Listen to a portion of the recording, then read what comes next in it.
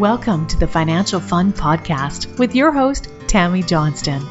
This is where Tammy talks with business owner parents and grandparents about the interesting and important subject of money. We promise this to be an interesting and open discussion, as that's how we learn best. And now, here's your host, author of the Financial Foundations. Financial Foundations is a series of books to teach kids about money, goal setting, and living a balanced life. Find out more at financialfun.ca. Here's Tammy Johnston. First things first, I would like to thank all of my listeners that have subscribed and reviewed my podcast and invite you to subscribe and review if you haven't yet. I appreciate you helping us to get the word out and making financial literacy a safe and welcoming subject for kids and adults. Second, please check out my podcast website, financialfun.ca, where you will be able to access past shows, find out more about me and our guests, as well as purchase the beautifully illustrated Financial Foundations books that teach kids about money in a fun, healthy, and holistic way. Hello, and thank you once again for joining us for the Financial Fun Podcast. Today, our guest is the lovely and vibrant Tessa Martin. Thank you for joining us, Tessa. Thanks for having me. So Tessa, tell us what is your business? What do you do? I own Serenity Now Wellness Center, and what we focus on is mind-body healing. So prior to April, we had strictly counselors, mainly psychologists, that would focus on a mind-body model to understand not just how thoughts and feelings are processed, but also how they're stored within the body. After April, we've now included services to be able to work specifically with the body. So now we integrate yoga therapy, massage therapy, and nutrition along with the counseling piece. Oh, so the whole package deal now. Yep. Well, very, very much needed. There's so much stuff, and I love how as medical knowledge is advancing, people are learning that different things all tie together to make for better health and wellness all over the board. Yeah, completely. Mm-hmm. And what is your family situation, Tessa? So I am married to my wonderful husband, Rocky, and I have two children, a 4-year-old, Matthew, and my daughter is 2.5, and her name is Lilia. Oh, my. So the really young, fun, into everything ages. Yeah. Keep you on your toes. Oh, I always tell my clients that have the babies, I'm going, as soon as they start walking, those toddlers move faster than Olympic sprinters so that they can get into everything. Oh, yeah. So thinking about back to when you were a kid, when did you first discover that money was something that was important and you needed to start paying attention to it? I unfortunately became aware of money probably in a very stressful way from a very young age, because of some financial stressors that were happening around the house. So I was aware that money was tight and it was something that was hard to come by, and just felt like money was a struggle. So probably about the age of 7, I started to become aware of it. Yeah, and unfortunately that's how a lot of kids learn about it, and that's where a lot of these very unhealthy financial mindsets come from. Like like you said, the thoughts. And then that builds up so much mental garbage around it that holds people back as they become adults and moving on to their own careers and businesses. Mm-hmm. Yeah. So what made you decide to start a business? Because a lot of people that I found that, like I said, went through childhoods where money was always stressful and things like that, they don't typically go on to being entrepreneurs. So what made you decide to go down that route? I was born into a family of entrepreneurs, so I don't think I ever really believed there was anything besides running my own business. I think that when you grow up and see that entrepreneurial mindset, you realize that there's so much you can create, even though you can sometimes see the instability of the financial piece. It just felt like there was more possibility in being my own boss versus the predictability of a consistent revenue. Which is a good thing. I have seen when people grow up being exposed to the entrepreneurial lifestyle, they're much more open to it. Mm-hmm. And one of the things I always have to work with people is they always have this belief that they have security if they have a job. But I'm going, how many people have received a pink slip? Yeah, especially right now, right? Oh, and it's always like things, it's boom and bust, and it happens all the time. And I'm going, yeah, you know what you're getting as long as it's coming in, but that can be taken away in a nanosecond. Yeah, yeah. Where I'm going, I might not always know when I'm getting paid and stuff like that, but I'm going, I can always go out and make more money. Yes. Yeah. That's what I love about being an entrepreneur is that there's a potential for more, and then it's up to what I want to do to make more versus waiting to see if somebody's going to give me more. Oh, exactly. I love much more the control and things like that. It's like you have a say in your destiny, not like, I have wonderful clients that have been in the oil business for years, working downtown, and I had one. He was driving into work, and he heard on the radio that there were layoffs being announced at his company, and then he's going, I'm wondering if I'm one of the ones that's going to get the pink slip. And yep, he got pink slip that morning. Or they're having a big announcement. Everybody go into your office and wait. We'll come and visit you, and you get to see if you get to stay or if you have to go. Yeah. And it has nothing to do with their ability to do the job or how good they are or anything like that. It's just, things have to come and go, and they had no control over it. Yeah. Where at least when you're an entrepreneur, you can always go out and find more stuff to kill. Yeah. I always say that entrepreneurs, we eat what we kill, and if we want to eat well, we learn to kill well. Kill more. Yeah. So what are your kids noticing and asking about now that they're seeing you running your business and doing all sorts of different things? Like, what are some of the questions and comments that you're hearing from your little ones? Well, we basically have made them feel, because of the way that we have structured our lives and their basically investment portfolio, if you want to say that. They know that they have a vested interest in this place. So they don't really say too much because of their age, but like my daughter always reminds me that it's her office that I'm going to, and that she works there too, and that, and then she's going to work with mommy one day. So I think that they're starting to recognize that they have a piece of this, and maybe it makes it easier for them to feel like they're a part of it. Oh, that's really, really interesting. So how did you broach that subject with them to start off with? Because like your kids are quite young. Yeah, because of the messages that I got growing up, I wanted very much to help them understand the way that they can craft their lives and be very cautious with the language that we use around our house. Like, instead of saying things like, we don't have money for this, because we're still conscious of budgets and everything like that, just being very clear is that this is not our priority at this moment. And so we've been using that language. My husband has been working really hard to have them have $1 million by the time they're 18. So he's always telling them about like how like this money is, we're putting this money away for you because this is going to help you for later on. And so even though they're young, we've still been having those conversations, and so that when they're asking for a toy or something, we're like, well, you have this much money that you have available to you. The rest of the money that you have is in savings and going to pay for schooling and for your house later on, so that they know that they have money, but it doesn't have to always go to frivolous things. I love that. So many people are not aware of the power that are tied to the words that we use. And when I hear somebody go, we can't afford that or anything, it just makes me cringe, because I'm going, that's the instructions that you're putting out. Where I love how you're saying with your kids, it's not our priority right now. Mm-hmm. So how do they respond to that? And how do they go about, like, do you pay your kids an allowance? We don't provide them an allowance. And, but they just, we tell them that we're putting their money into their savings accounts and, things to be able to take care of for later.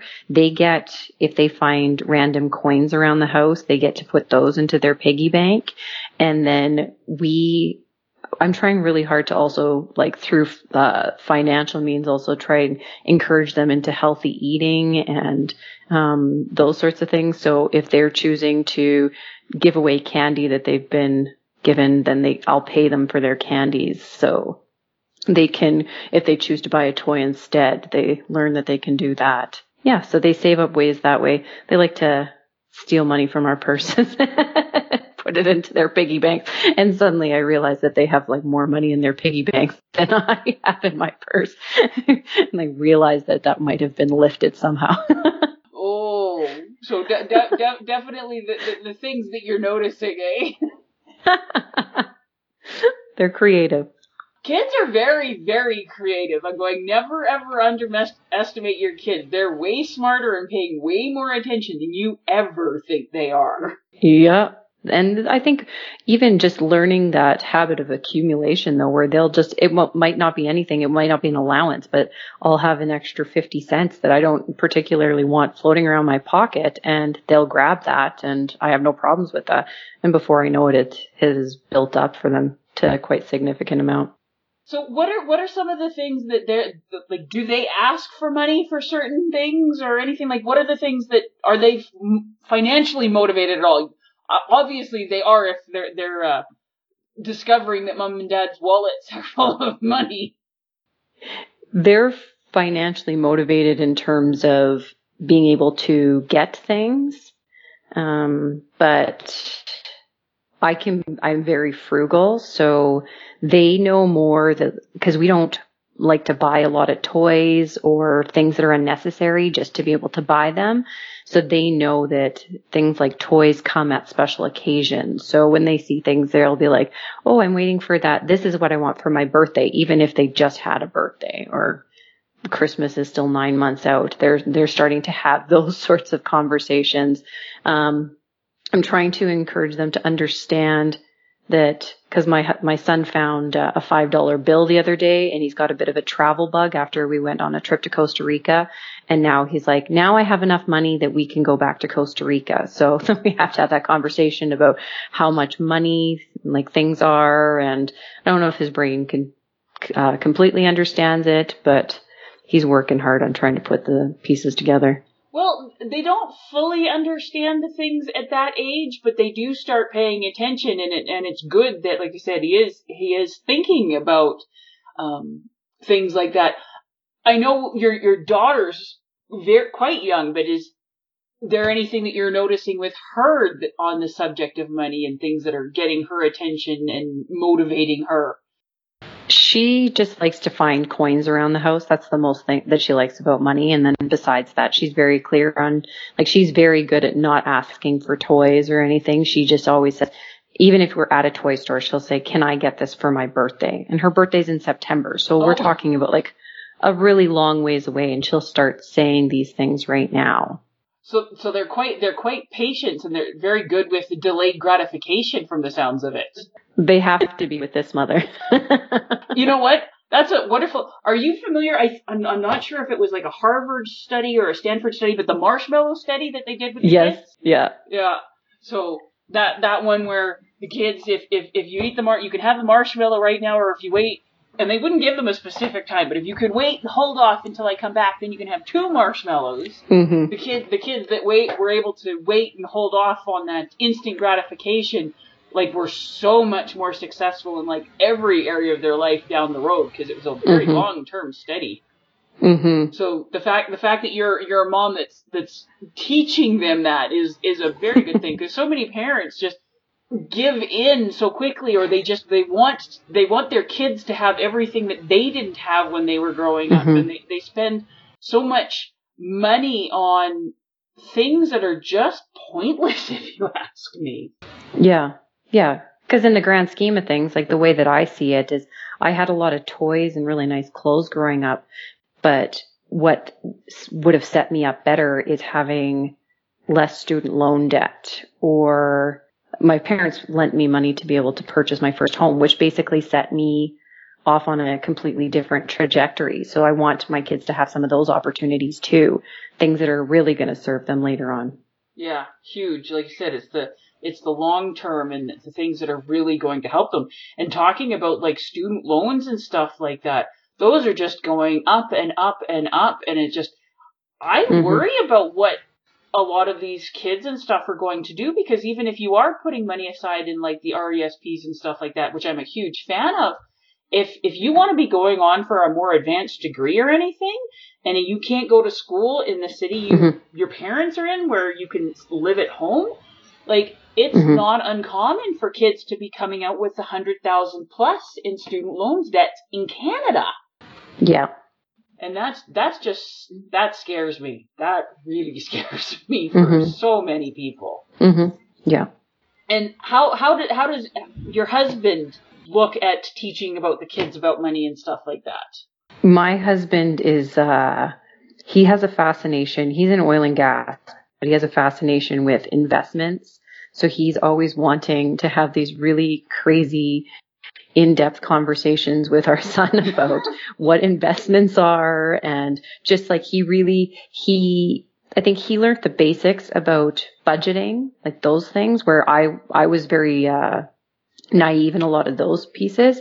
So I needed to learn right from the ground up, where he had the basic knowledge, but had to do a lot of self-teaching to be able to understand, like, how do you invest? How do you, take care of RSPs and things like that. They're like, what's a whole life plan? How's that going to support you from an insurance standpoint versus just getting term life? Like those things.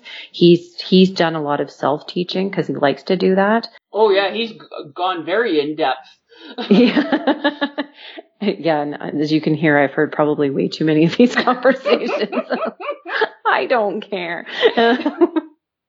And so he just, I think he wants to have those conversations more about from a larger standpoint about, it's not just enough to have a budget and be like counting your coins. Also, how are you going to invest and grow? Because I think that was more of his struggle, growth piece. So it sounds like you guys have a very good relationship. You look after kind of the more micro and he looks after more of the macro stuff. Yeah. What we've done, I don't know if you've heard of money archetypes, but I'm an accumulator. So I am like so detail oriented that it can be sometimes very frustrating for him. Whereas he is more of, the, maverick, where he's looking for like the next big opportunity and, where else can we be looking? Like when we get analyzed for our risk, like he's so high risk, I am very low risk. So it's a nice balance. Yeah. Balance each other out. And you know what? It's so common that you have opposites do very much attract in marriage and when it comes to the money stuff. And it's very common that you have one that's the saver, the accumulator, and then one that's more, like I said, the risk taker and the different things like that. But if there's good, healthy conversations going on, like it sounds very much happens in your house, which we love. I have so many people that are just so afraid of the subject that they never talk about it and they never have the opportunity to learn. And it's like they're bumping around in the dark. And that's not the way to be in any way, shape, or form. But when you guys have a good communication, it actually works extremely well. Yeah. Yeah, it's a nice balance. So with your son being quite young and your husband working on these much higher end conversations, is your son picking up on much of it? Do you think? Sometimes he gets it in terms of asking like how he can make money.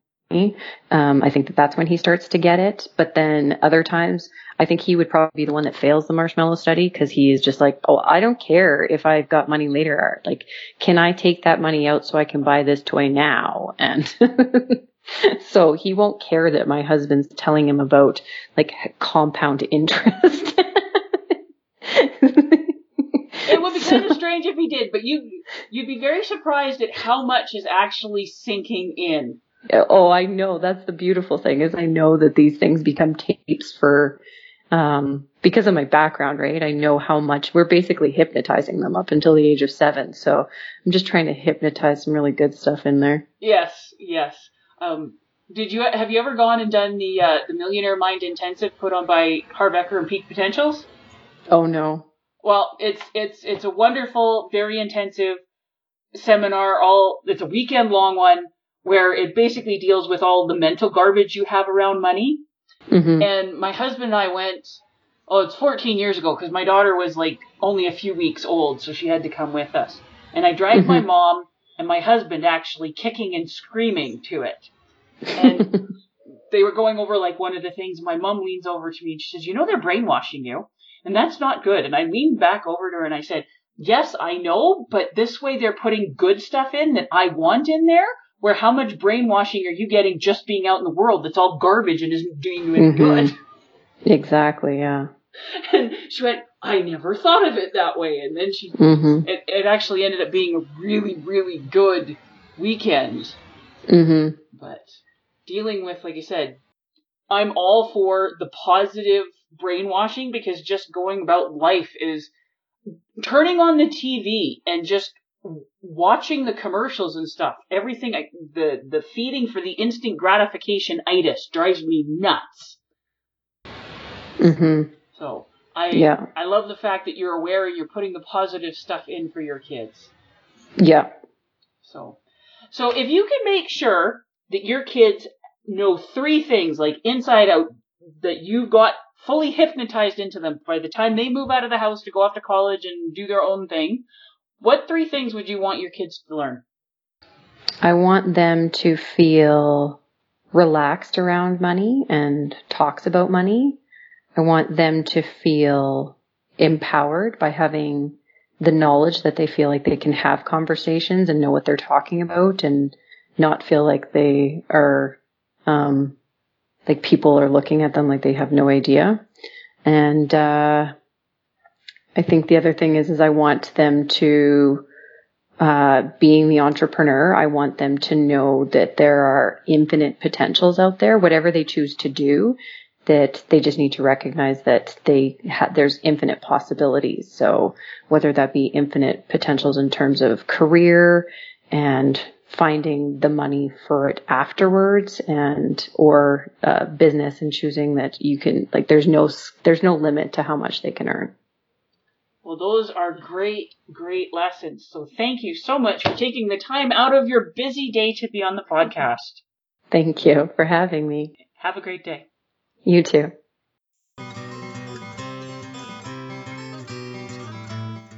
Before we leave each other, I would ask all of you listening to please subscribe to and rate my podcast. A review would be most appreciated and feedback is always welcome. Whether it be a comment, future topic suggestions, and or questions you or your kids would like to have answered in the Ask Tammy column on the financialfund.ca website. Please feel free to check me out on Facebook at Financial Foundation's Children's Books, on Twitter at Financial Fun, and Instagram at financial.fun. Thank you for joining us for this episode of the Financial Fun Podcast. Join Tammy Johnston again next week. For more information, please visit financialfun.ca.